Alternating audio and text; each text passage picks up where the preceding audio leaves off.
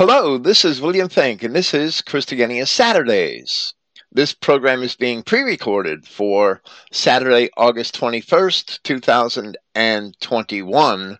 Once again, it is Wednesday morning, and we have our friend TruthVid's here with us to discuss his 100 proofs that the Israelites were white. This is part 49 of the series.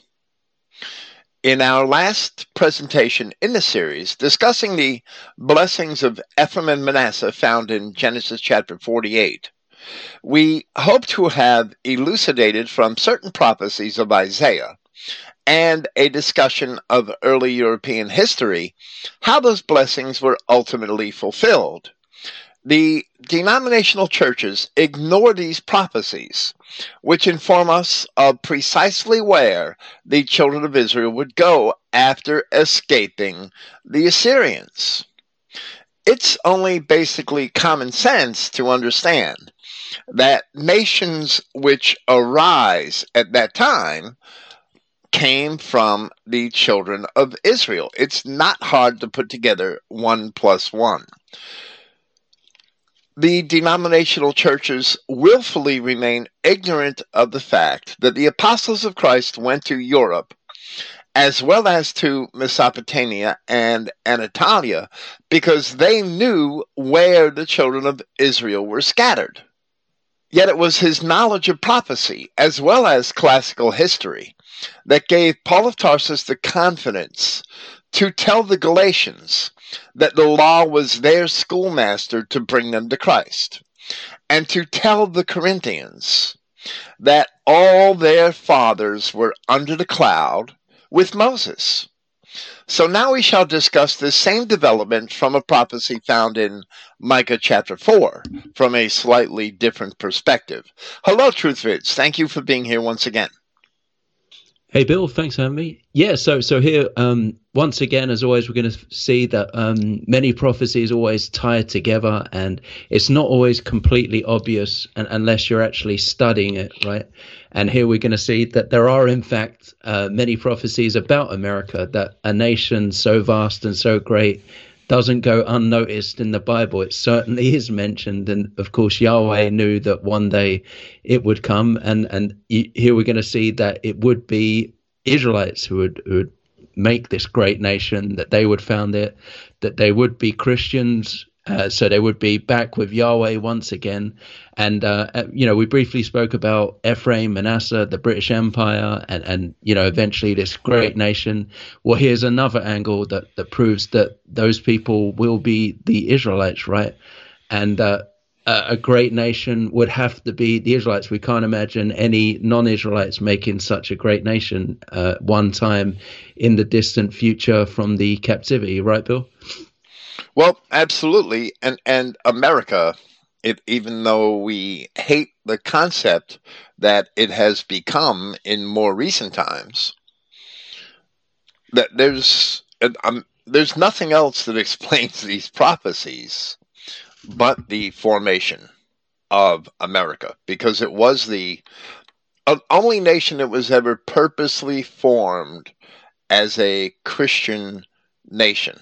It was the colonists who came over here, the early colonists, purposely came here to form Christian states on this newfound territory, this newly discovered territory. Now, that didn't always have the ideal, it didn't always form itself. It didn't always come to an ideal conclusion because those states still fought with one another, that they still conquered one another. We still had the war of northern aggression against the South. The colonists in Massachusetts, the Puritans were odd in their practice of Christianity. Let me just say they were odd in it, that they were extremely critical and condemning of others. The entire Yankee attitude, it didn't result in the formation of perfect Christian states, but they were founded with those good intentions. Let me put it that way. Pennsylvania was founded by William Penn. Got that grant of land to form a Christian state purposely. The same thing with the Puritans in Massachusetts and with some of the colonies in the South. Yeah, even and it's interesting when you look at history. I don't know the exact history of America because I'm not American, so I don't have the experience to have looked at. But I believe a lot of the first colonists were from north of England, from Scotland, from Ireland, and they were parts that were oppressed by London and southern England and the British Empire, and they just wanted to get away and have a free country, right, away from these kings and popes, and just as you said, have a Christian nation. So perhaps that oppression was necessary to give them that drive to get away and form this nation that eventually became greater than them all, right? So all of history led to this, right? Well, that's true, but that oppression continued here in America. That ethnic and religious divisions in northwestern Europe, especially in the British Isles, continued to affect history here in America. Absolutely. And those ethnic divisions that they are I don't want to say silly, but if we all came from the same place ultimately, even though we had different treks to where we arrived later in history, each of the tribes had and their divisions had different paths to the west.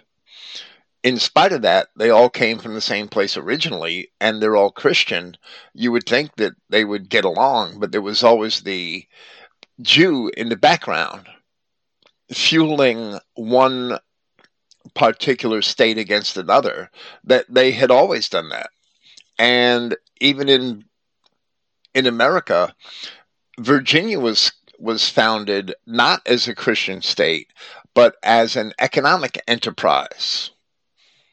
So you always had that rivalry in interests with the Christian states when you have economic enterprises trying to exist alongside of religious states. You can only serve God or mammon. You can't serve both. It's not possible. So ultimately, economics won. And the Virginia Company prevailed. The financial interests prevailed over the religious in America, which is why we had that War of Northern Aggression, which is why America became an empire rather than a nation in a proper nation. Let's put it that way.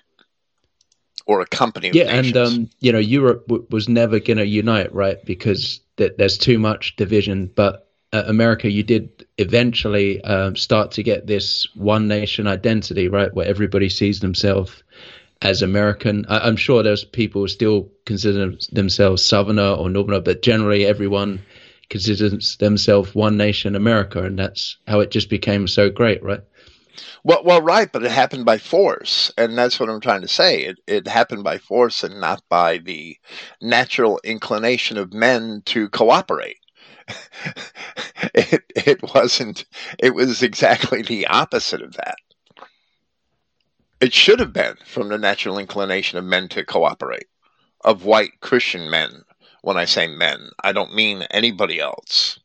But the introduction of those others, the egalitarianism of the Jewish ideals of the French Revolution, they prevailed in the prevalence of the economic interests, which they always do. That's always how it works. That's the source of the sin of the ancient children of Israel in Scripture. That's why they were put out from ancient Israel. As it says in Hosea, you don't know that I gave you your wine and your corn and your oil. They had to have those things from their lovers, which means the other nations that they were not supposed to do trade with. She shall follow after her lovers. I'm reading from Hosea chapter 2. But she shall not overtake them, and she shall seek them, but shall not find them. Then she shall say, I will go and return to my first husband. In other words, Yahweh was going to destroy all those other nations. For she did not know that I gave her corn and wine and oil, and multiplied her silver and gold, which they prepared for Baal. In other words, by serving these other nations, by trading with them, that was the culmination of their sin, for which they were being put out of ancient Israel and sent into captivity. And it is significant because it's mentioned throughout Hosea chapter 2. Yep, and now it's exactly the same, right? We're trading with China and, or India and all those other countries, and they're getting everything from them. Well, absolutely. I mean, it began with the need for natural resources of certain nations. I mean, we need oil, we have to go elsewhere for it. We need diamonds, we have to go elsewhere for them, or gold or iron or whatever that we need that we don't have sufficient deposits of in our own land.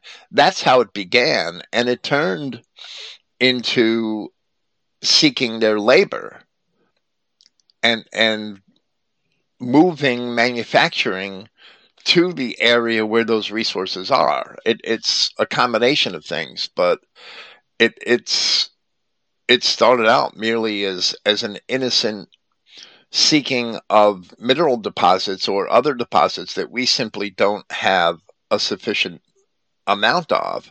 And it turned into this global system of world trade and manufacturing that we know as Mystery Babylon. So it's, yes, even though it seems to have begun for innocent reasons, it's evil, this modern world trade system, because we've destroyed our own people and purposely built up alien peoples so that they could manufacture things for us. It makes no sense at all. It's totally contrary to our own interests. No other race would it seems that no race that operated based on pure logic would ever do such a thing. It seems. Okay, that's digressions that we're probably getting far ahead of ourselves. The revelation won't be much of a factor in these 100 proofs, right? We're trying to establish who the children of Israel are and not what is happening to them. Even though that also serves as a proof, I guess. The further away the children of Israel got from Palestine, the more powerful they became, and this is what is stated rather explicitly in Micah chapter 4, verse 7. In preparation for this discussion of Micah chapter 4, we discussed the purpose of the last 26 chapters of Isaiah and when they were written, which also explains why, on the surface, it may appear to be a work separate from the first 40 chapters of Isaiah. Doing that, we presented brief commentaries on passages from Isaiah chapters 54 and 66, both of which reveal the origins of the Germanic people in the migrations of the ancient children of Israel, once the history of those migrations are understood. But before we begin, perhaps there is one more passage to discuss, which was written long before Isaiah, and which is found in 2 Samuel chapter 7. After having been established as king over Israel, David was in Jerusalem, as we see in 2 Samuel chapter 5, and the prophet Nathan was sent to speak with him. So we read where Yahweh had spoken to the prophet, and it says in part, "Now, therefore, so shalt thou say unto my servant David, Thus saith Yahweh of hosts, I took thee from the sheepcote, from following the sheep, to be ruler over my people Israel. And I was with thee whithersoever thou wentest, and have cut off all thine enemies out of thy sight, and have made thee a great name, like unto the name of the great men that are in the earth. Moreover, I will appoint a place. Now, you would assume that the children of Israel already had an appointed place. Here, God is recognizing that David has been established as king over Israel, and all of the enemies are cut off in Palestine, in the land, the ancient land of Israel. And this is where David is sitting, in Jerusalem, which became the capital city of that land. But he says here in verse 10, moreover, I will appoint a place for my people Israel, and will plant them as if they hadn't been planted in a permanent place, that they may dwell in a place of their own, and move no more. Neither shall the children of wickedness afflict them any more as before time, and as since the time that I commanded judges to be over my people Israel, and have caused thee to rest from all thine enemies. Also, Yahweh telleth thee that he will make thee a house, meaning that a reference to the future, then future temple, which David never built, which Solomon built. So we have this clear statement that spans 2 verses that Israel, 2 Samuel chapter 7 verses 10 and 11, because 11 is part of the same statement. It actually spans, all these verses are the same statement. This significant statement that the children of Israel would not dwell in Palestine forever, that they would have another place in the future where they would dwell. And in that place, they would dwell forever. Palestine was never a place of their own. They took it from the Canaanites. Here it promises them a place of their own, a place where at least no Adamic people had dwelt before. So the statement is significant. I don't know if you have anything you might want to add to that. Well, I was going to say that can be used to prove that it had to be Europe, right? Because if people insist that they went down to Egypt, to Africa, well, people were already there. Or if they went to China, or there were people already there, that we can see that Europe was uninhabited. And so this only works if they went to Europe, right? Which you can also prove with all the migrations. Absolutely. And we have Herodotus in 450 BC writing that there was nobody living north of the Danube River in what he had called Scythia, which was later known as parts of the Ukraine and Austria and Hungary and that area, Romania, modern Romania. We see that Germanic tribes had come to inhabit that, but they migrated in from Asia, according to all of the ancient records, both the Greek records, the Greek historians, and the Greek historians and the ancient Assyrian inscriptions and the ancient Persian inscriptions inform us that these people came from Asia, these Saka and Scythians, and began to migrate into Europe. Herodotus didn't identify them in that manner, but said that the people that were north of the Danube, in his time and experience, because he had visited Greek settlements on the Danube River, he said that they were merely colonists from the Medes. And we see the children of Israel were settled in the cities of the Medes by the Assyrians, and in various other places in and around the Caucasus Mountains, the ancient nations of the Caucasus Mountains, the Araxes River, and along the Black Sea. So this evidence is irrefutable that this is where the children of Israel went. these Scythians, these Cimmerians or Cymri, that the Assyrians had called them after the biblical name of King Omri. Yeah, and I believe north of the Danube would have all been swamps and heavy forests. You know, nobody wants to move to a place like that unless they absolutely have to, right? No choice. Well, right, and that's why those same Germanic tribes, once they had migrated down the Danube River Valley, had tried so ardently to invade Rome because the land was so much more arable and more appealing, where it was very hostile. The climate was very hostile north of the Danube. Some of the ancient Greek writers couldn't imagine anyone wanting to live there. This idea that the Germanic people spent tens of thousands of years in the frozen tundra, which some of these evolutionists have, is absolutely ridiculous. It's ludicrous because you would need a tremendous infrastructure. You would have to leave behind a tremendous infrastructure containing evidence that you dwelt in such a cold climate for so long. It was so cold north of the Danube that Strabo and other Greek writers could not imagine anyone living there on account of the cold. They didn't leave behind that infrastructure because they weren't there. There were no peoples there. Otherwise, we would see the evidence of the infrastructure.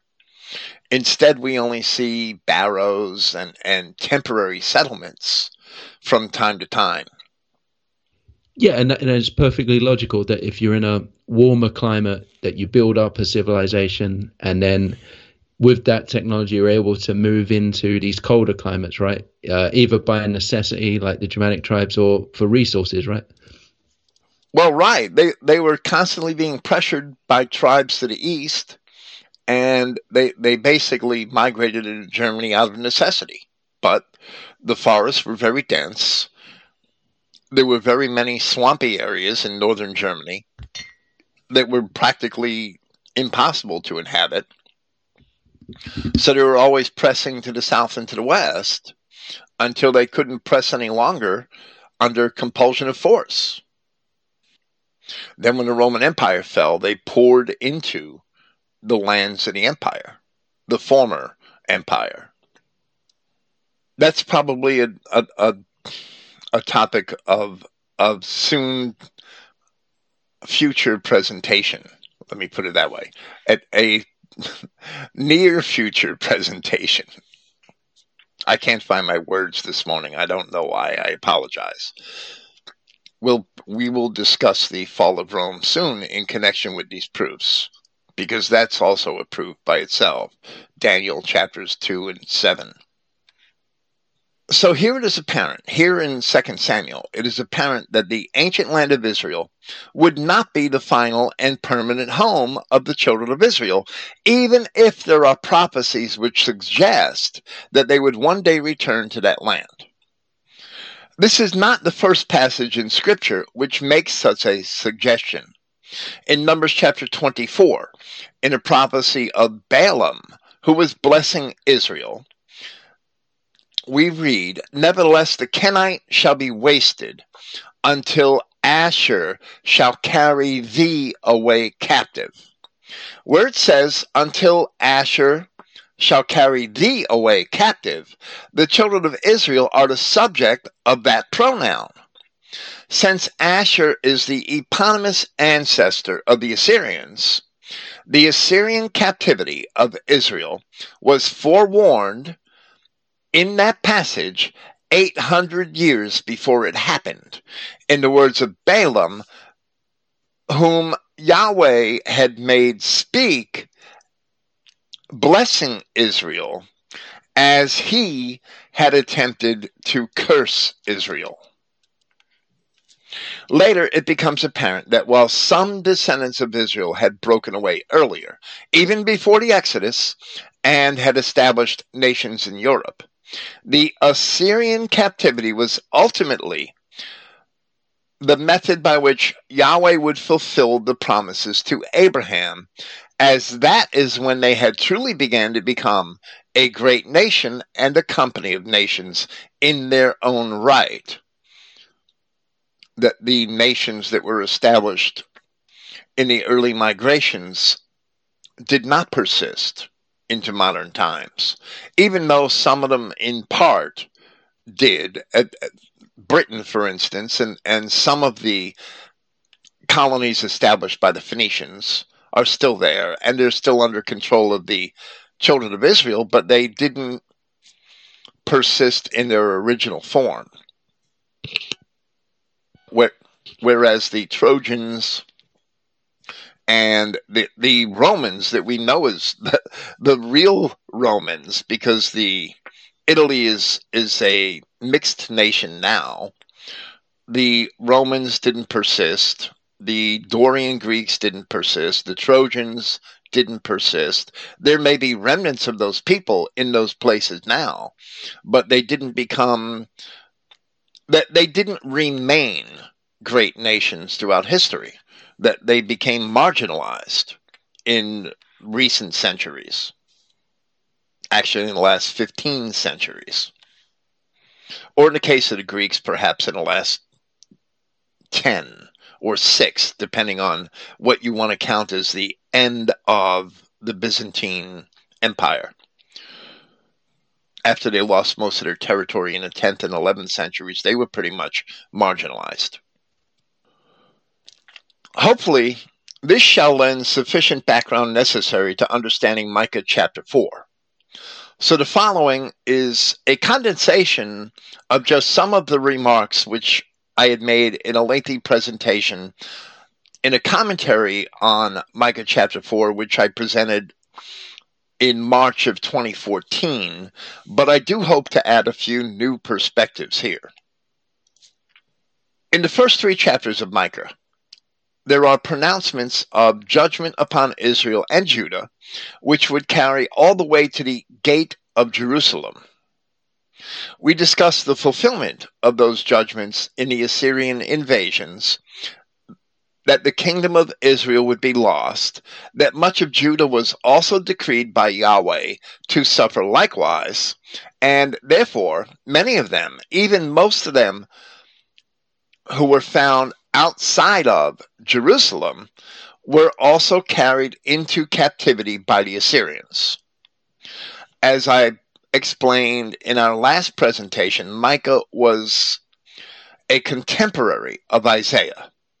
Hosea, Micah, Amos, and Isaiah had all written around the same time, or at least at overlapping times, in the closing years of the nation of Israel, the northern kingdom, before it was taken into captivity. Isaiah wrote the longest of those prophets. He wrote all the way into the rule of Hezekiah, and perhaps even after Hezekiah was dead. However, they all prophesied in the closing years of the ancient kingdom of Israel. And we explained that Judah, 46 fenced cities of Judah, were also taken into captivity in the time of Hezekiah, shortly after the fall of Samaria, perhaps 20 years after. We discussed in those first or earlier chapters of our Micah commentary the fulfillment of those judgments in the Assyrian invasions. However, in this 4th chapter of Micah, the focus changes. The focus of the prophet changes from the imminent destruction of ancient Israel and Judah to a vision foretelling what it was that would befall them in the future.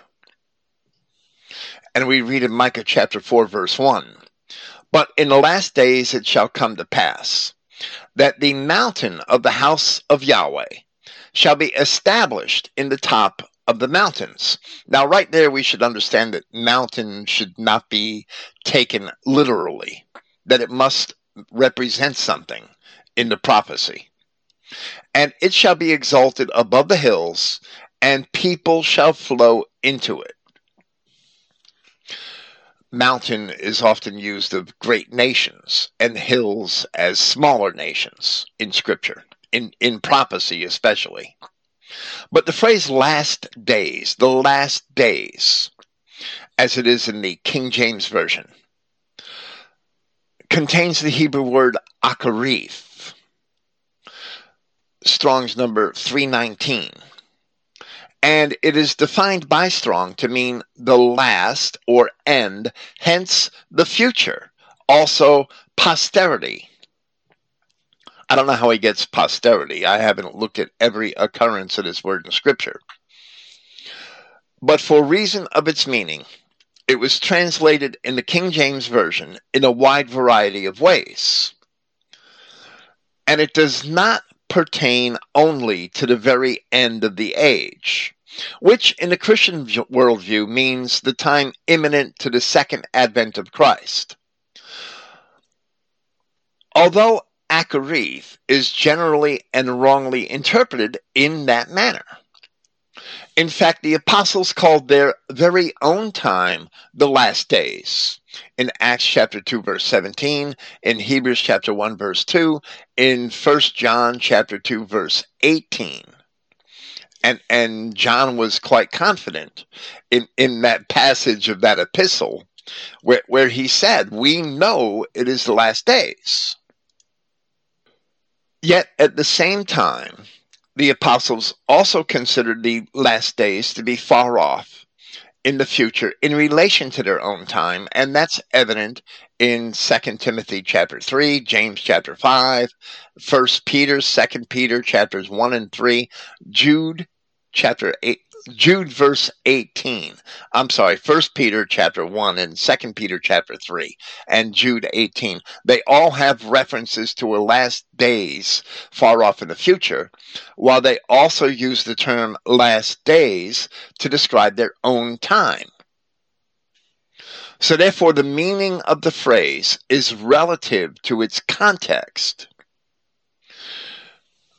This is also evident in Genesis chapter 49, where, concerning his sons, Jacob says, gather yourselves together, that I may tell you that which shall befall you in the last days. If the things that befell Jacob's sons happened throughout all of the time immediately subsequent to Jacob, and continued to happen well into the future, then the same is true here. The word means future. But in the future it shall come to pass that the mountain of the house of Yahweh shall be established in the top of the mountains. I don't know if you want to add anything to that. Yeah, the apostles must have realized that it was going to take a while for Christianity to spread, right? Because they saw the enormous task that it would take time, right? So when they say in the future, they must have understood that there was still going to be a long time before Christ returned, right? Well, absolutely, but they had taught as Christ had wanted them to teach. They had taught that his return was imminent, because Christ himself had said, you don't know when it's going to happen. So they were compelled to teach that it was imminent, because Christians should act as if it is imminent. That's how Christians should live their lives, as if the return of Christ is going to happen at any moment. And that's what his parables teach in those respects. So the mountain of the house of the Lord. In prophecy, mountains and hills are often allegories for nations, great and small. There's no new mountain that's going to appear in Jerusalem in the last days, or any other silly interpretation such as that. Notice that neither Micah nor Isaiah, in a very similar prophecy in Isaiah chapter 2, which I didn't get into here, neither of them say anything which indicates that some temple building would one day be rebuilt. Rather, they both said only that the mountain of Yahweh's house shall be established. This has nothing to do with the temple building and everything to do with the people of God. For the appropriate Christian view of the house of God is that God dwells in and among his people and not in a temple made with hands, as the apostles had explained. Earlier in our commentary on Micah, we had asserted that the meaning of the term Zion, when it is used prophetically, actually refers to the people of Yahweh. This assertion we substantiated by reading from Isaiah chapter 51, verse 16, where it says, "And say unto Zion, thou art my people." In the Psalms, in Isaiah, and in the prophet Joel, we see that Yahweh was said to dwell in Zion. But the actual temple of Yahweh in Jerusalem wasn't on Zion. It was on Mount Moriah. And both of those places were names of mountains in Old Jerusalem, Zion and Moriah. They were two different mountaintops, two different peaks in Jerusalem. So they couldn't be confused in that context. The temple was built on Moriah, not on Zion. So where Yahweh was said to dwell in Zion, that's a reference to the mountain of his people, the people being the mountain. So Zion is used as an allegory for the people. Say unto Zion, thou art my people.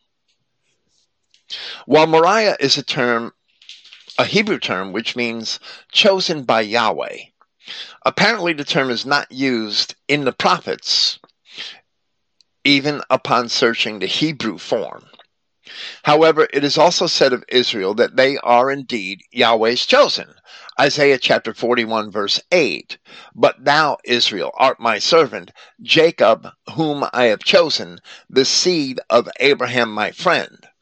So perhaps with the children of Israel being chosen by Yahweh to be his people and his dwelling place, the two terms converge. The meanings of the two terms converge in an allegory of their own.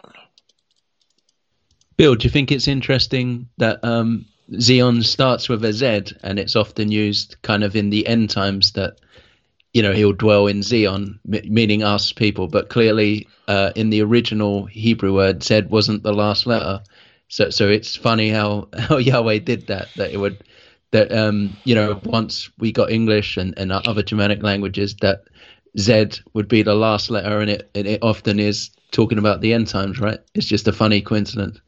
Right, even in Greek, the zeta was closer to the beginning of the alphabet. I don't know how it got to be the last, and that evidently happened in Roman times. I'm not entirely sure. I'm not entirely sure if the Romans had an order to the alphabet that was recorded. I'd have to go looking. I never saw an ancient Roman dictionary, right? Only modern Latin ones that are arranged after the English order of the letters. But that Z fell to the end from the beginning of the alphabet, yes, which is interesting. So once all of this is understood, it becomes evident that the mountain of the house of Yahweh must refer to a great nation of his people, which is formed after the deportations of Israel and Judah in the last days or future, relative to the time of the prophecies which Micah had already uttered concerning the destruction of the kingdom of Israel which stood in his own time. And the truth of this interpretation becomes fully manifest once we encounter verses 5 through 8 of this chapter of Micah, which we will get to here, I pray. So, Micah chapter 4, verse 2. And, of course, this makes no sense if it's speaking about a literal mountain. "And many nations shall come and say, Come, let us go up to the mountain of Yahweh, and to the house of the God of Jacob, and he will teach us of his ways, and we will walk in his paths. For the law shall go forth of Zion, and the word of Yahweh from Jerusalem. Nations are properly people groups, and not governments or geographical areas. In order to find the fulfillment of this prophecy, we must find a great nation which other nations have flowed, which the people of other nations have flowed into. This great nation would govern with the law of God as its guide, and the word of God as its inspiration. Of the utmost importance is the description that this nation, which is the mountain of the house of Yahweh, which is established, is also of the house of the God of Jacob. This means that the people groups of this nation, of which this nation is comprised, must be of the descendants of the ancient Israelites, and not some strange people, the modern concept of the church, right? Who have somehow replaced the ancient Israelites. If this prophecy is fulfilled, or if it is being fulfilled, we must therefore identify a great nation which was founded on biblical principles, and which therefore also must be a Christian people. Those who reject Christ have not God, according to both the Apostle John and Christ himself. The people of this nation must also have their origins and history in biblical Israel. If all of these criteria are not met by at least one nation in the world today, then Micah's words are for naught. They are meaningless. Furthermore, the criteria infer that there are also other nations in the world which are of the children of Israel. And perhaps I should have written the criteria imply that there are also other nations in the world which are of the children of Israel, those from which the many people flow into this great nation. We read in Jeremiah chapter 3, verse 14, "Turn, O backsliding children, saith Yahweh, for I am married unto you, and I will take you, one of a city and two of a family, and I will bring you to Zion." So we see the pattern which ultimately created America had been followed or had been described by these prophets. Now, this also is the way that Europe was founded. The nations of Europe had actually come to be in the same manner, where certain people of tribes that were in the east or in Mesopotamia had migrated and formed nations in Europe. So you could say that that pattern is the natural pattern by which we've spread throughout the world, and it is, but it's described in these prophets that it would happen to the children of Israel. And as we shall see, that they would become more powerful the further away they traveled, the further away they migrated. So in Micah chapter 4, verse 3, "And he," referring to the God of Jacob, "shall judge among many people, and rebuke strong nations afar off. And they shall beat their swords into plowshares, and their spears into pruning hooks. Nation shall not lift up a sword against nation, neither shall they learn war any more. But they shall sit every man under his vine, and under his fig tree, and none shall make them afraid. For the mouth of Yahweh of hosts has spoken it." And of course, we still have war with us today.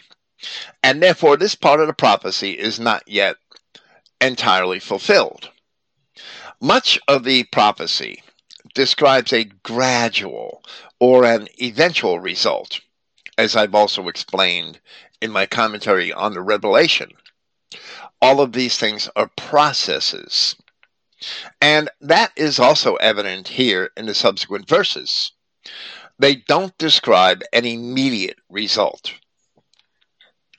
Here in this chapter, we see the final result of which all Christians should have an expectation.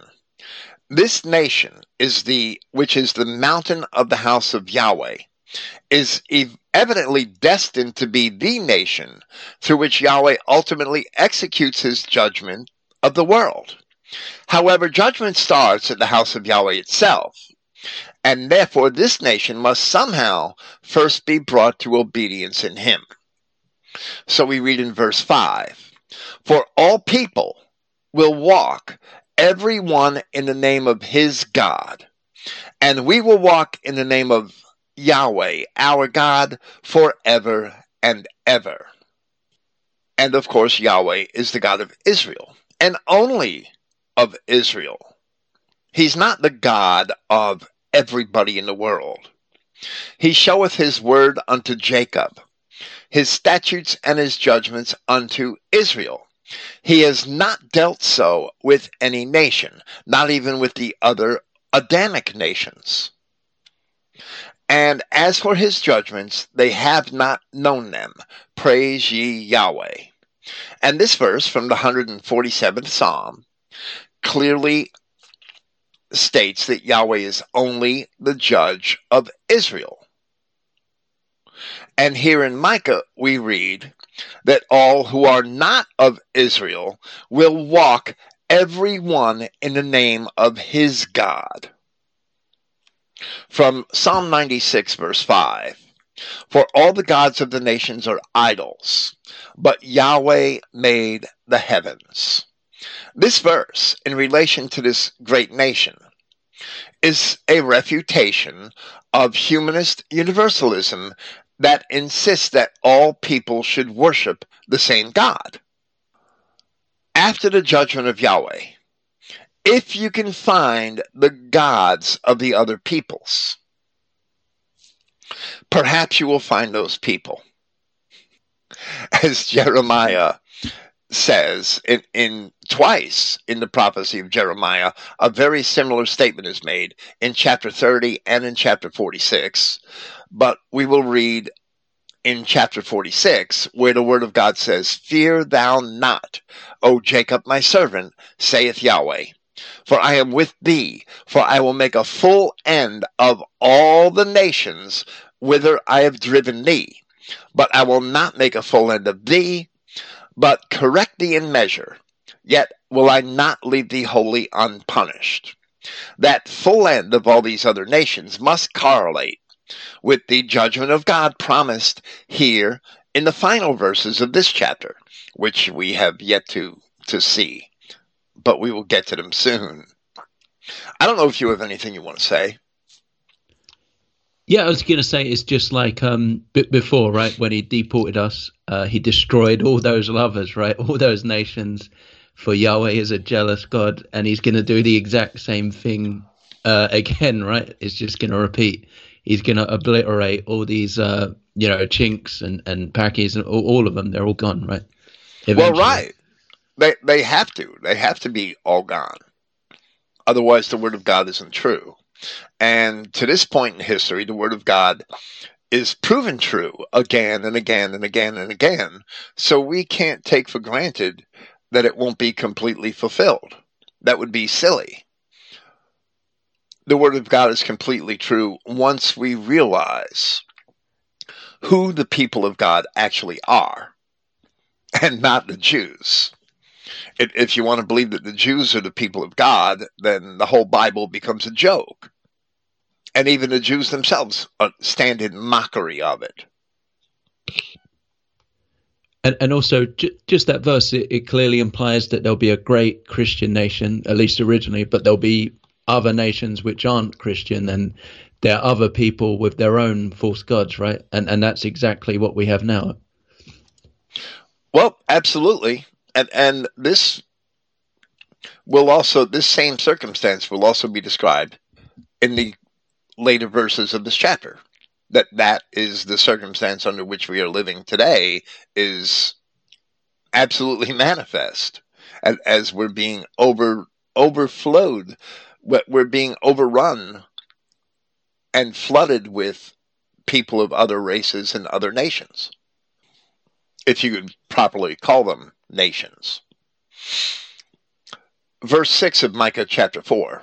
In that day, saith Yahweh, will I assemble her that halteth, and I will gather her that is driven out, and her that I have afflicted. These are all references to the children of Israel in captivity. And I will make her that halted a remnant, and her that was cast far off a strong nation. And Yahweh shall reign over them in Mount Zion from henceforth, even forever. The phrases, her that halteth, her that is driven out, her that I have afflicted, and her that was cast far off, all refer to the children of Israel in captivity. And who did Paul go to? Who did he say he was going to bring his gospel to? But people of distant nations, and he went to Europe.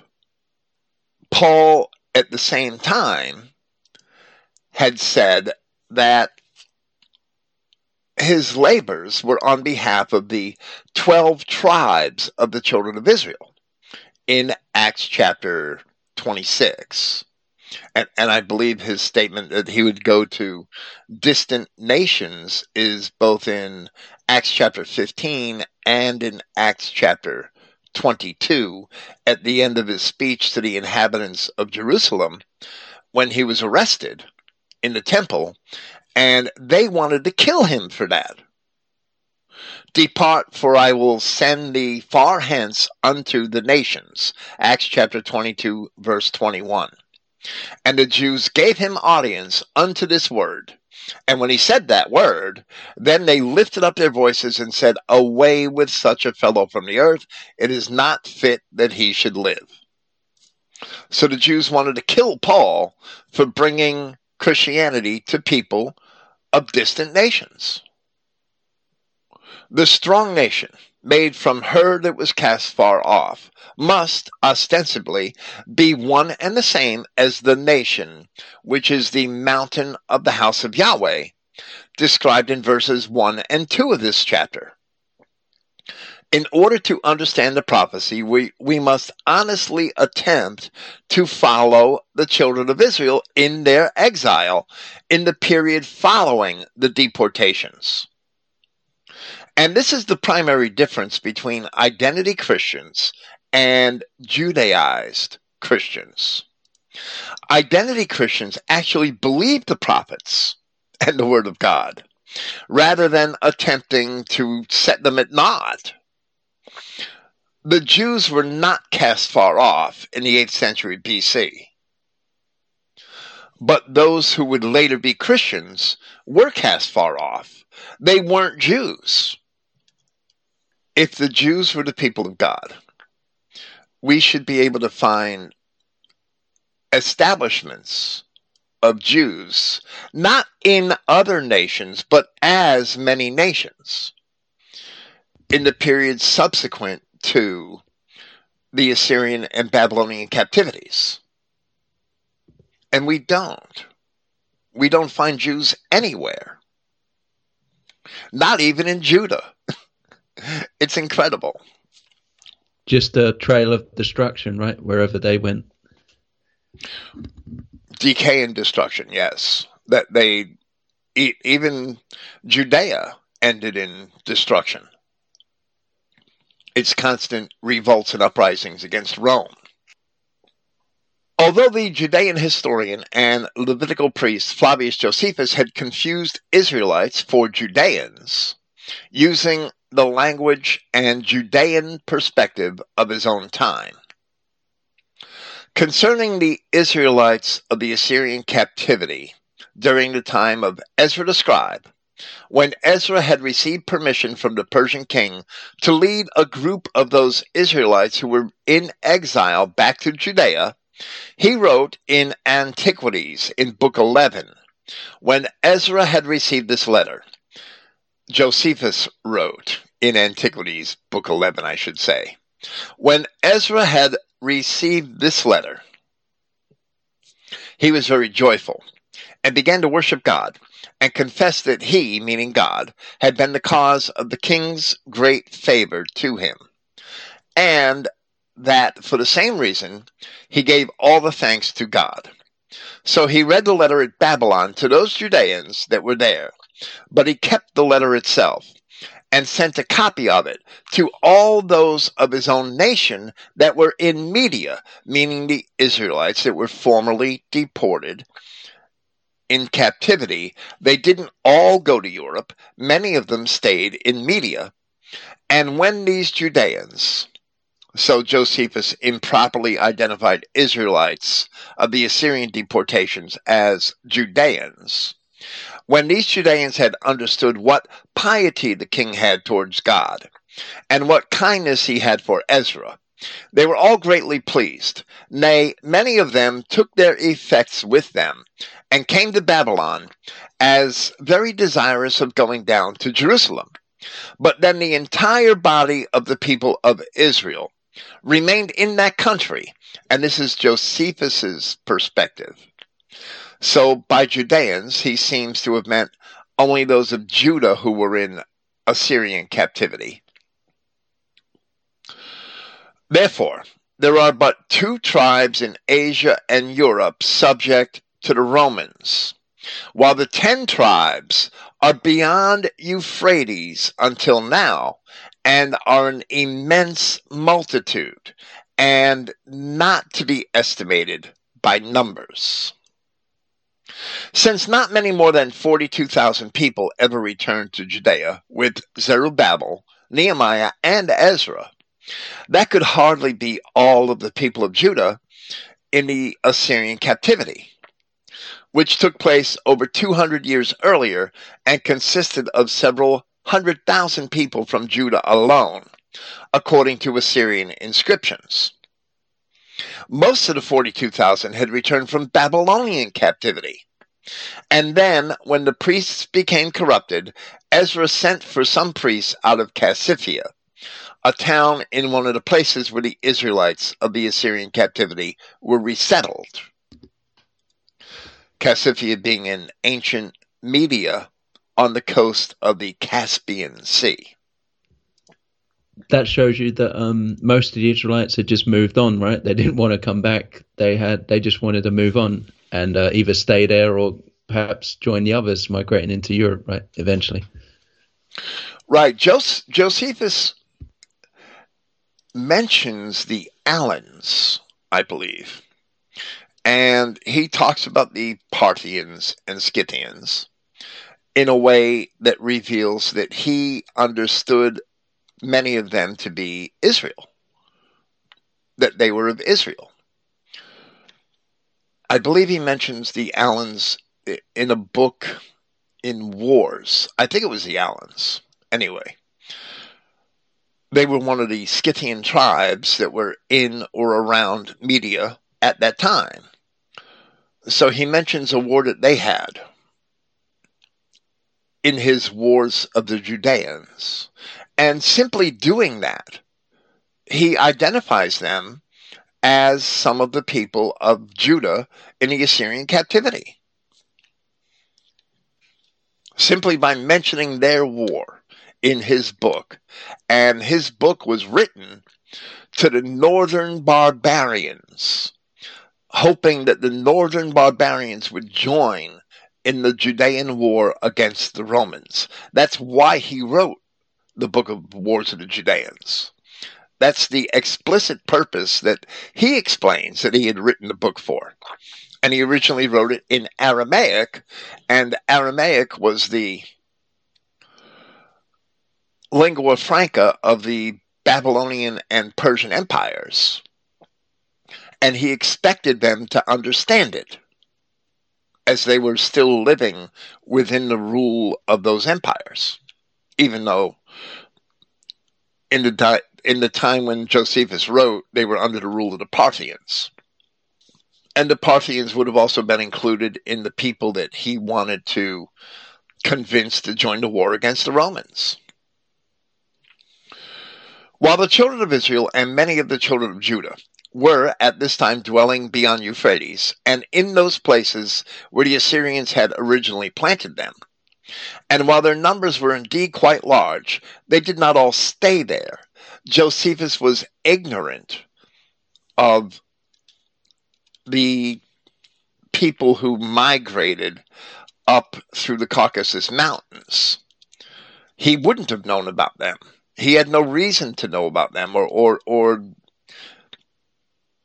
perhaps he had no way of knowing that those migrations had begun to occur many centuries before his own time.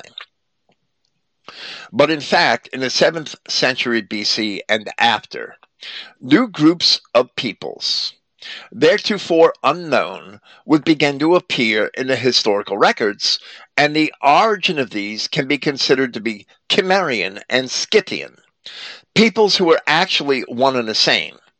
And these names did indeed belong to the Israelites of the Assyrian captivity. Examining all available historical records, from the 5th century BC, which was the time of Ezra, to the 1st century AD, which was the time of Josephus, no so-called Jews ever dwelt north or east of the Euphrates in any significant numbers. However, here Josephus considers the Israelites of these regions to be an innumerable multitude. Examining those same records, except for ancient nations such as the Medes and Persians, who were known to the writers of Scripture from the days of Moses, there are only the Scythians, Cimmerians, Parthians, and related tribes dwelling in those places, and they were indeed an innumerable multitude. Other places in Josephus corroborate this assessment, that it was indeed these people to whom he was referring, such as in the preface to his first book, Wars of the Judeans, and I discussed that at length in several papers at Christogenea, but especially in classical records of the origins of the Scythians, Parthians, and related tribes. Now, before we continue with Micah, we shall briefly examine a second witness, which is an apocryphal book of Scripture that is not necessarily canonical. I am not advocating this book as being canonical or part of our inspired Word of God, but which indeed dates to no later than the 1st century AD. And the book, known as 2nd Esdras, and it can be found in certain editions of the King James Apocrypha, I believe. No, it can't. I'm sorry. Only 1st Esdras is in the Apocrypha. It's a pseudepigraphal book. The book known as 2nd Esdras is actually considered to be at least 3 different works concatenated into one. And that assessment by mainstream academics is probably accurate. I accept that. It seems certainly to be the case that it's actually at least 3 different books. Or at least one book that had a beginning fixed to it, a beginning 2 chapters, I believe, fixed to it, and several chapters added to the end at diverse times. So the portion cited here is from the portion which scholars call 4 Esdras, which is apparently the oldest and it is the largest portion of the book. From 4 Esdras, chapter 13, verses 39 through 45. And whereas thou sawest that he gathered another peaceable multitude unto him.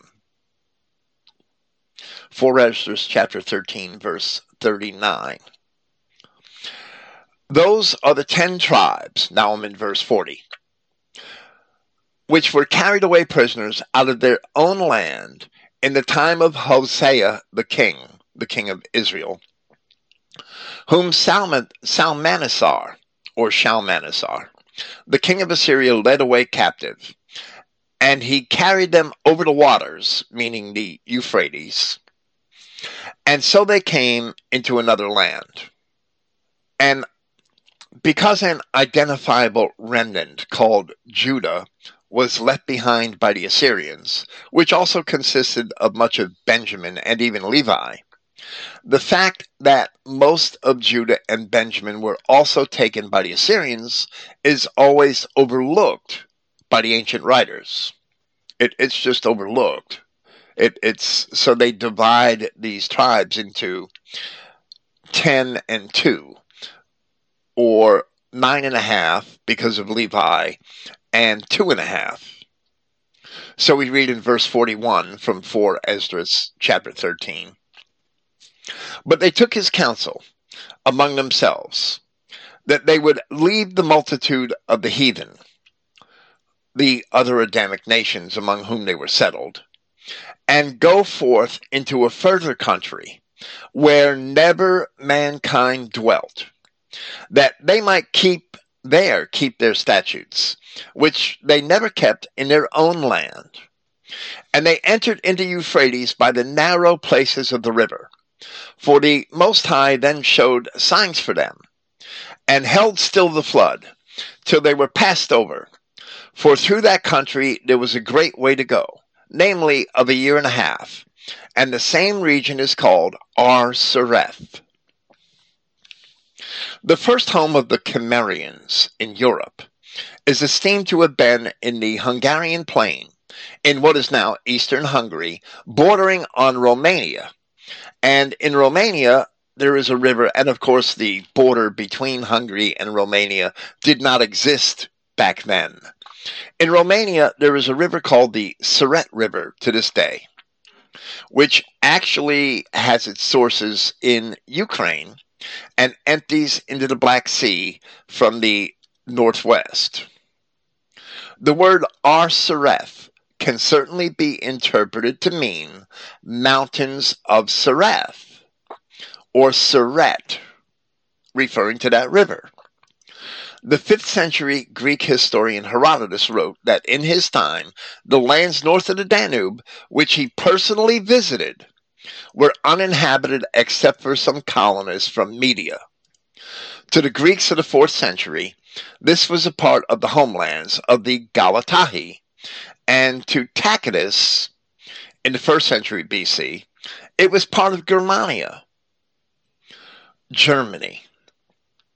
The deported Israelites certainly fit the description of colonists from Media. From Isaiah chapter 43, from the opening verses.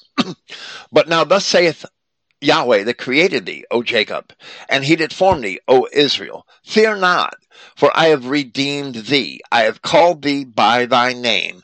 Thou art mine. When thou passest through the waters, I will be with thee. And through the rivers, they shall not overflow thee.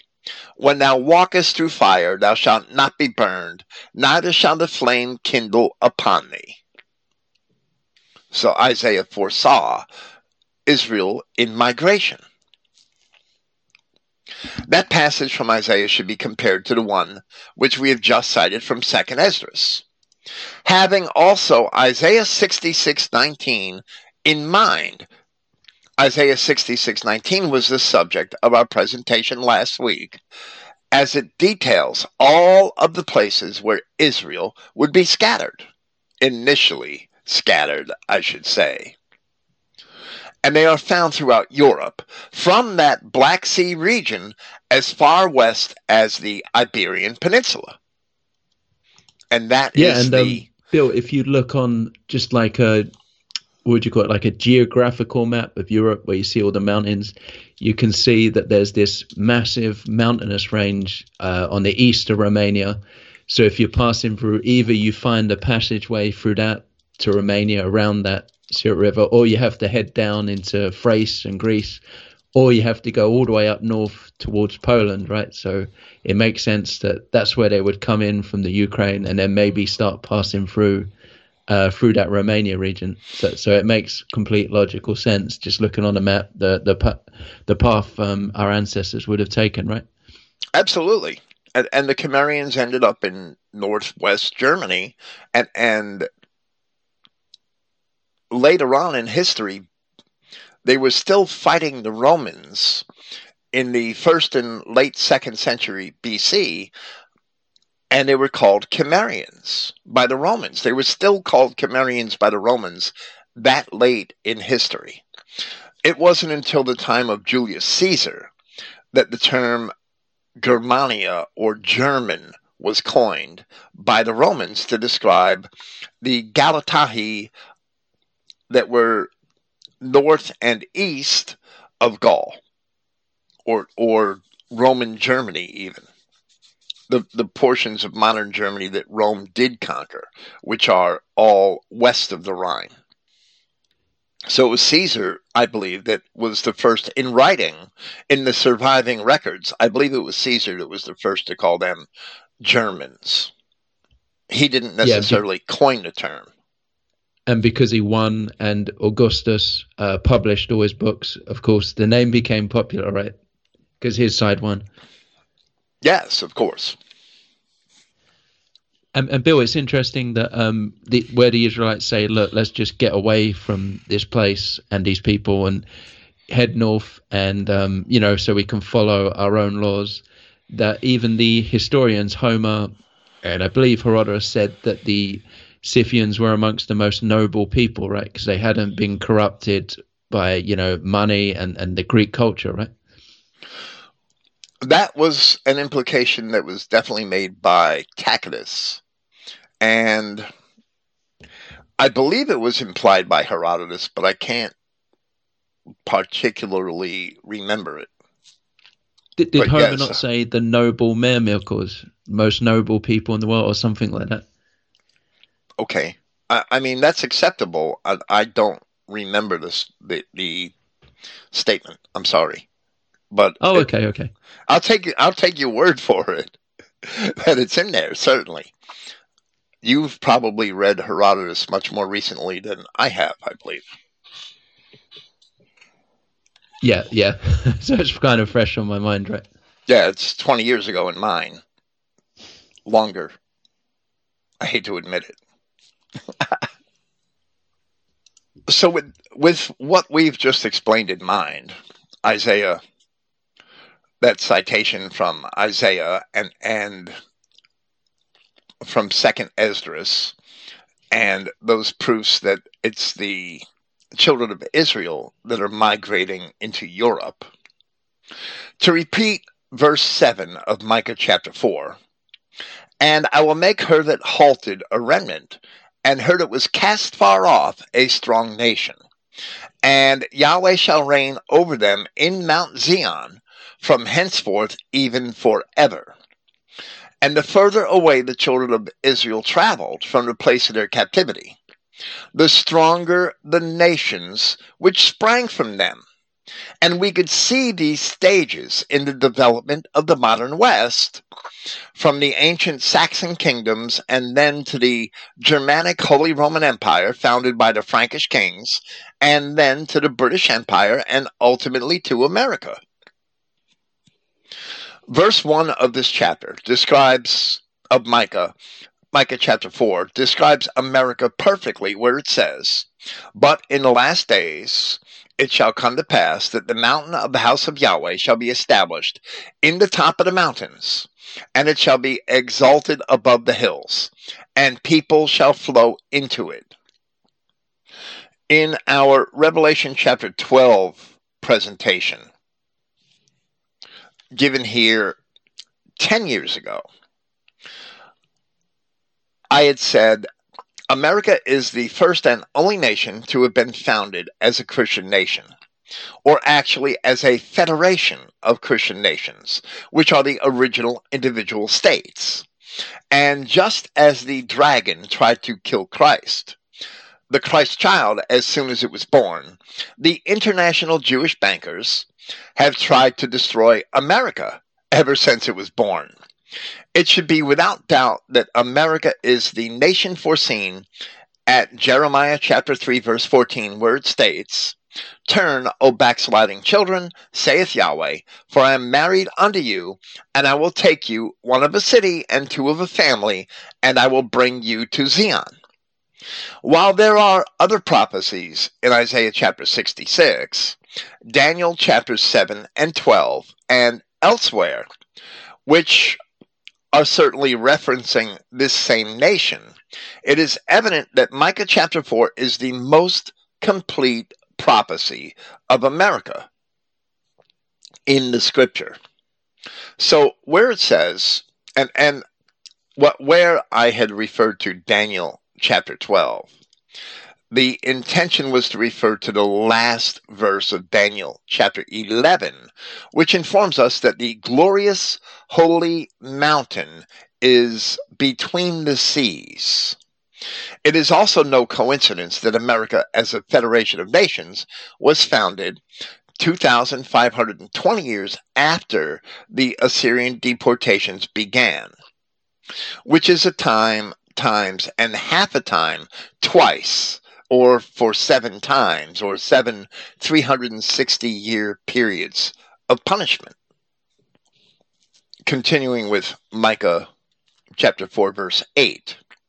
And thou, O tower of the flock, the stronghold of the daughter of Zion, unto thee shall it come, even the first dominion. The kingdom shall come to the daughter of Jerusalem. And most, at least, if not all, of the mainstream commentaries ignore this connection. It is to this verse in Micah that the words of Christ recorded in Matthew chapter 21, verse 43, should be cross-referenced, where he said to those in Judea who had opposed him, For this reason I say to you, that the kingdom of Yahweh shall be taken from you and given to a nation producing its fruits. The tower of the flock, the stronghold of Zion, is the stronghold of Yahweh's people in their captivity. Once again, this must represent that nation described by the phrase, mountain of the house of Yahweh, in the opening verses of this prophecy. The word daughter in prophecy represents a colony or a nation which had sprung from another. So we see terms such as daughter of Tyre, daughter of Sidon, daughter of Babylon, etc. in the scripture. Therefore, daughter of Zion must be a nation sprung from ancient Israel, and daughter of Jerusalem, a capital city among the people of Israel, which had also sprung from the same source, from the ancient Israelites. Bill, when I made a video saying that America was the first Christian nation, I had some people argue that, France, the first Franks, they immediately converted to Christianity and formed a Christian nation, as the Franks. Or by the time Alfred formed his nation, it was a Christian nation. So they argued that America was not the first Christian nation. But that they kind of converted, right? And they weren't all Christian. There were still pagan elements. America was the only one where everybody was Christian. And they had, as you said, the intention of going to found this new Christian nation, right? So would you agree with that? Well, right. When the tribes in Europe had become Christian, they were all already established as nations. That's the difference. Yeah, so even though, when England was born, that the people were already there, it's just it got a new name and came under Wessex rule, but it was already there, and they were pagan before, right? The people were already there. They were already established in their customs and their laws. That they already had their developing culture, so they were already nations. They weren't a nation formed for Christian purposes. They were already formed as pagans. So even though under the Holy Roman Empire, the form of government changed, it really didn't change, because they were still subject to their kings, to the same kings that they were subject to before they were Christian.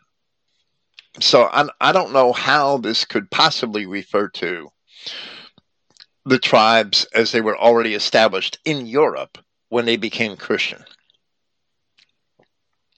Of course, there were changes in politics in Europe after those nations became Christian. But those changes in politics, who's to say that they wouldn't have happened anyway, in spite of Christianity? Of course they may have still happened. Of course the more powerful kings would have found another way to exert their rule over the people, because the people always had kings. All throughout their history in Europe, they had kings. And all throughout the history of Europe, they had empires.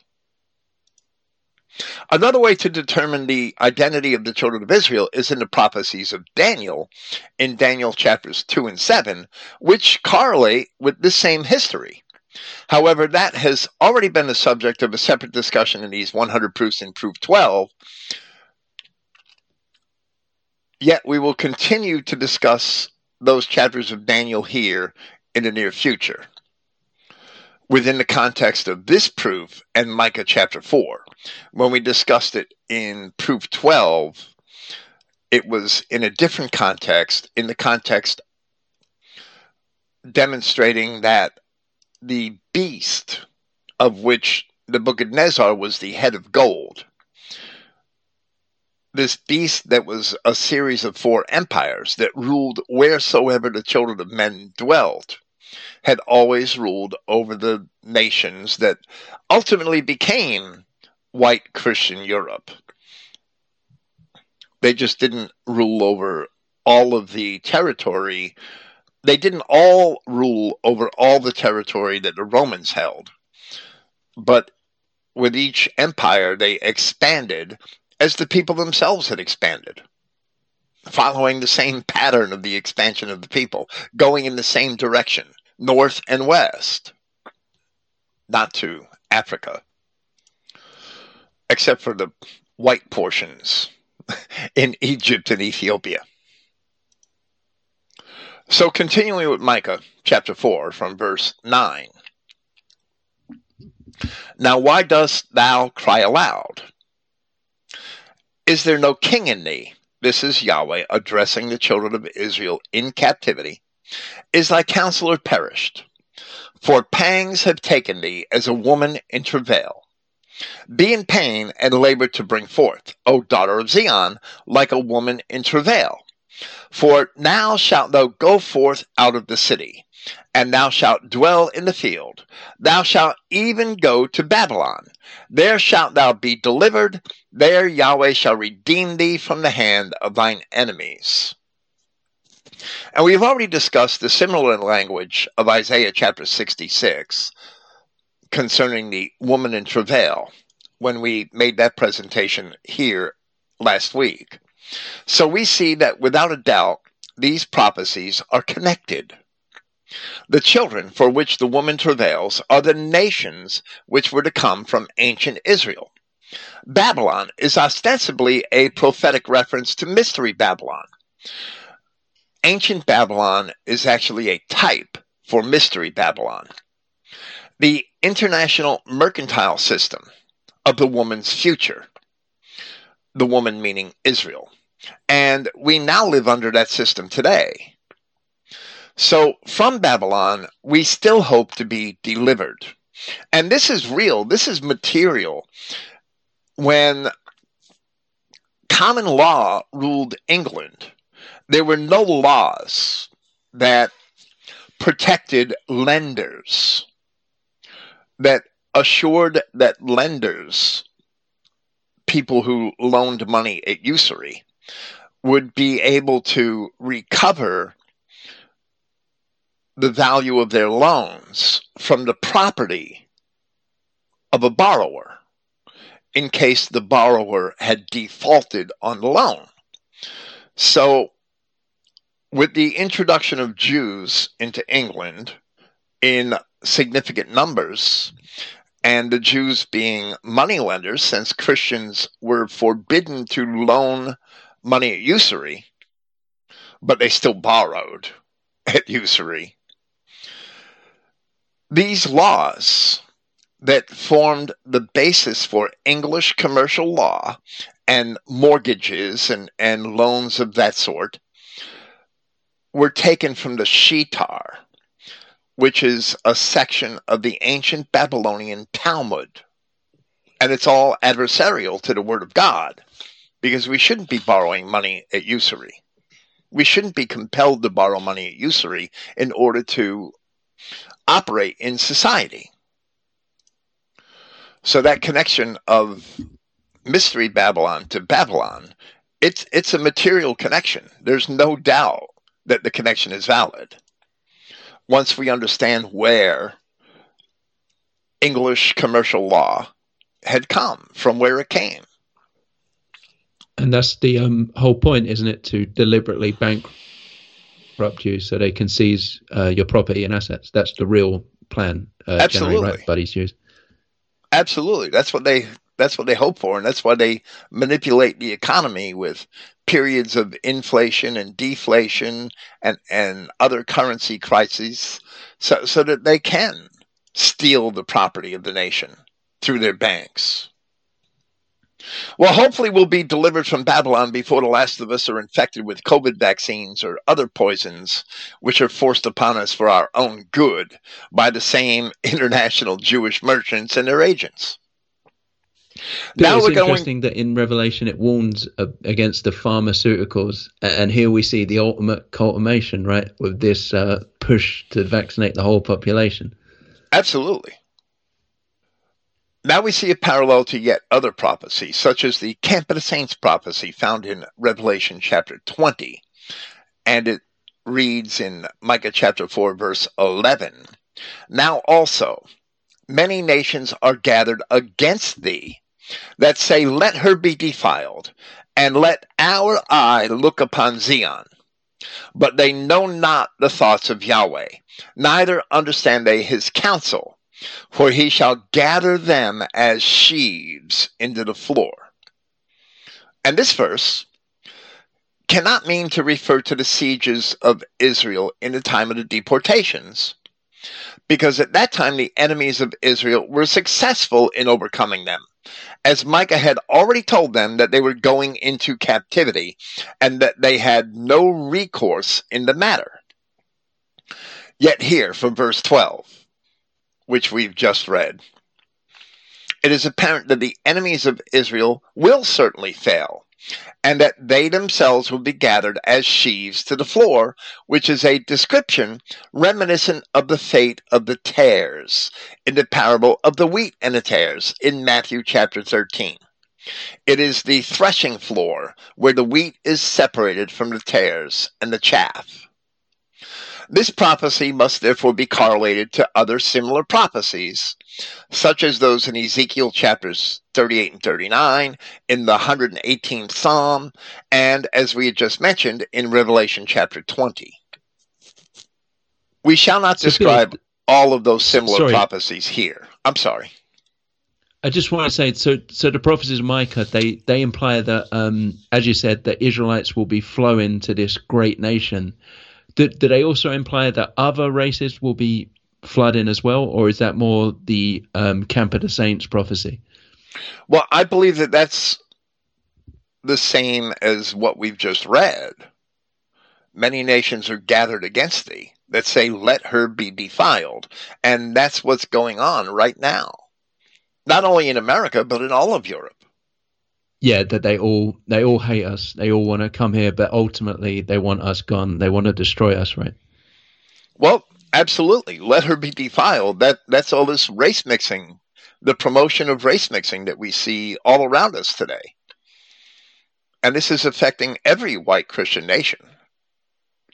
It started here, in my opinion. It didn't start here. It started with the Muslims in medieval Europe. But in the modern age, these last several hundred years, it basically started here. This breakdown of ethnic identity and the promotion, the open promotion of race mixing, I believe started here in the modern world, in the modern age. Yeah, you already had NIGs over there, right? We didn't have them in Europe. There were laws in 15 states. There were laws against mixed marriages with Negroes until they were struck down by a court decision here in 1980. That's pretty recent.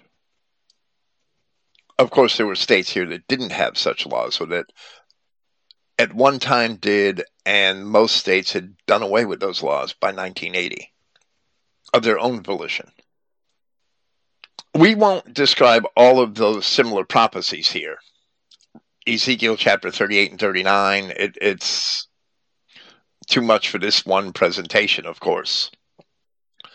But they all foretell the gathering of the nations against the children of Israel in the last days, and the destruction of all of those nations, the ultimate destruction of all of those nations by the God of Israel, a prophecy which is summarized in the account of the camp of the saints in Revelation chapter 20. And there we read, "And when 1,000 years are expired, Satan shall be loosed out of his prison, and shall go out to deceive the nations which are in the four quarters of the earth, Gog and Magog, to gather them together to battle, the number of whom is as the sand of the sea. And they went up on the breadth of the earth, and compassed the camp of the saints about, and the beloved city, and fire came down from God out of heaven, and devoured them." So that is parallel to these two verses of Micah in chapter 4, verses 11 and 12. So this fourth chapter of Micah concludes in verse 13. "Arise and thresh, O daughter of Zion, for I will make thine horn iron, and I will make thy hoofs brass, and thou shalt beat in pieces many people. And I will consecrate their gain unto Yahweh, and their substance unto the Lord of the whole earth." And just as in Revelation chapter 18, the people of God who come out of Babylon partake in the vengeance which he shall execute against his enemies. Now, this isn't a presentation on prophecy. This is a presentation on history. But nevertheless, I would like to conclude with Obadiah. "The people of God shall be that fire come down out of heaven, which destroys the allies of the devil," as we read from a similar prophecy from Obadiah verse 15. "For the day of Yahweh is near upon all the heathen," or nations. "As thou hast done, it shall be done unto thee. Thy reward shall return upon thine own head. For as ye have drunk upon my holy mountain," and that's what all these other races and peoples who have come into our lands are doing right now. They're drinking upon Yahweh's holy mountain, which is a reference to the people of the children of Israel. "So shall all the nations drink continually. Yea, they shall drink, and they shall swallow down, and they shall be as though they had not been. But upon Mount Zion shall be deliverance, and there shall be holiness. And the house of Jacob shall possess their possessions. And the house of Jacob shall be a fire, and the house of Joseph a flame," as we read here in Micah. This fire come down out of heaven. I'm sorry, in Revelation chapter 20, the fire come down out of heaven. "And the house of Jacob shall be a fire, and the house of Joseph a flame, and the house of Esau," meaning the Jews, "for stubble. And they shall kindle in them and devour them, and there shall not be any remaining of the house of Esau, for Yahweh has spoken it." Of course, my original commentary on Micah chapter 4 was much longer, but this should be sufficient for our purposes here, where I seek to show the connection of the people as the Mount Zion. Zion represents the people of Israel everywhere in prophecy. Yeah, and the Jews always try and twist that to a location or, like the third temple, when it's clearly always talking about the Israelites, his people, right? They always try and twist that. They have to twist the prophecies, and they have to distract Christians with these weird interpretations of just a few prophecies to make them believe in a personal antichrist, meaning one individual who's going to rule the whole world in the future and torture everybody for 7 years, or at least torture Christians for 7 years. They believe in that oddball interpretation of Scripture, and in a rapture, that the good Christians are going to magically be taken out of the world and lifted up into heaven physically, fly like Superman, I guess, and they won't have to suffer the fate of being tortured by the Antichrist. That these ridiculous and childish interpretations of Scripture distract people from learning the real story that the Bible is telling. Yeah, and we kind of touched into it, but all this, why everybody's flooding into our nations on YouTube, those are the most common comments I always get, that, oh, well, so this is why they hate us, or this is why we're being overrun. And it starts to click, with people, because they're searching for why it's all happening, and the Bible explains it perfectly to them. So you just hope that they'll come to that conclusion, right, as things get worse.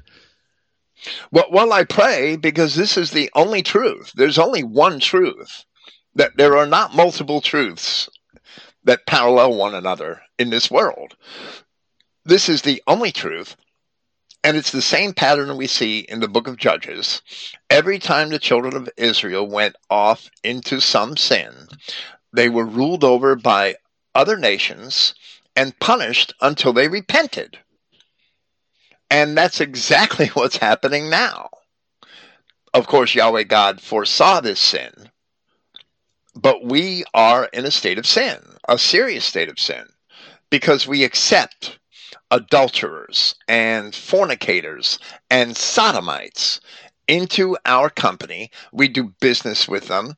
We buy and sell and trade with them. We enrich them. And because we accept these people, we deserve this punishment of being overrun with other races. And we're going to be punished in this manner until we repent.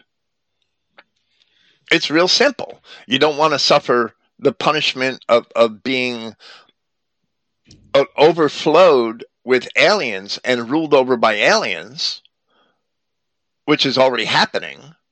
Then stop sinning. It's real simple. Stop sinning, repent, and appeal to God, and this will end. Yeah, that's the next step for them to realize that they need to repent and turn to Yahweh. That just understanding this isn't going to change anything unless you actually repent, right? With much wisdom comes much sorrow, and that's absolutely true in this context as well, because we've been blessed to know what's happening in the world around us as it transpires, but we can't do anything about it. And we're only going to have sorrow until people wake up and repent, but they're not going to awaken until they realize they're being punished. They don't even know they're being punished. They're relishing in the punishment. They don't mind at all that little Susie, the pretty blonde with blue eyes, brings home Kunta Kinte for a husband, or some ape for a husband. And they think it's all wonderful, because they're worshiping those same apes as they watch football and television programs and movies. So their progeny is destroyed forever, and they don't even realize the gravity of that. They're just blind to it. They actually think they're doing God a favor. So how long is this going to go? Who knows? Maybe until there are only 8 unvaccinated white folk left. Yep, absolutely. I think the next few years are going to be very sad, right? With everybody getting the vaccine, but whatever has to happen, right? Right. So things are going to get worse before they get better. And our government is going to become increasingly tyrannical and oppressive, and Inflation is going to run away and taxes are going to go up and up and up. It's going to be more of the punishment we've had until we realize that we're actually being punished. It's incredible that most Americans think that this is normal, that, well, now there's a new normal that's even worse than the old normal, but the old normal was not normal. When half of your income disappears in taxes, that's not normal. And the ancient children of Israel wanted a king, and it was a horrible thing to imagine that a king was going to take 10%, a tenth of their income. And today it's half. It's much worse. It's more than half in many cases. And you might look at your tax rate and say, oh no, my tax rate's only 28%. Well, that's your federal income tax rate. That half of your income easily disappears in hidden taxes and other taxes, excise taxes, that are part of the purchasing price of food and other things that you require. Yeah, in the UK, if I'm not mistaken, petrol, or I think you call it gas, 80% of the price is tax, right? So the government just takes it all. Right, taxes. Taxes. I mean, some of the taxes are for infrastructure, and that's the way they choose to build infrastructure. That's fine. I mean, people have to build roads, right? But most of those taxes disappear in welfare programs and other unnecessary political activities. Okay, I guess that's part 49. Yep, America, the last great country or nation from the children of Israel, right? Right. There is no space left on the planet. There is no other nation. This is the end. Nowhere else to go. There's nowhere else to go, right? Unless global warming is true and Antarctica suddenly becomes a paradise, which somehow I doubt. There's nowhere else to go. So this has to be it. This has to be the valid interpretation of these prophecies. There's no other developments in history that this may describe. This is it. And therefore, that's another way to know that this is true. Okay, thank you for being here. All right, thanks for having me, Bill. Praise Yahweh, God of Israel, God of the European race. Thank you. Praise Yahweh, God of no other race.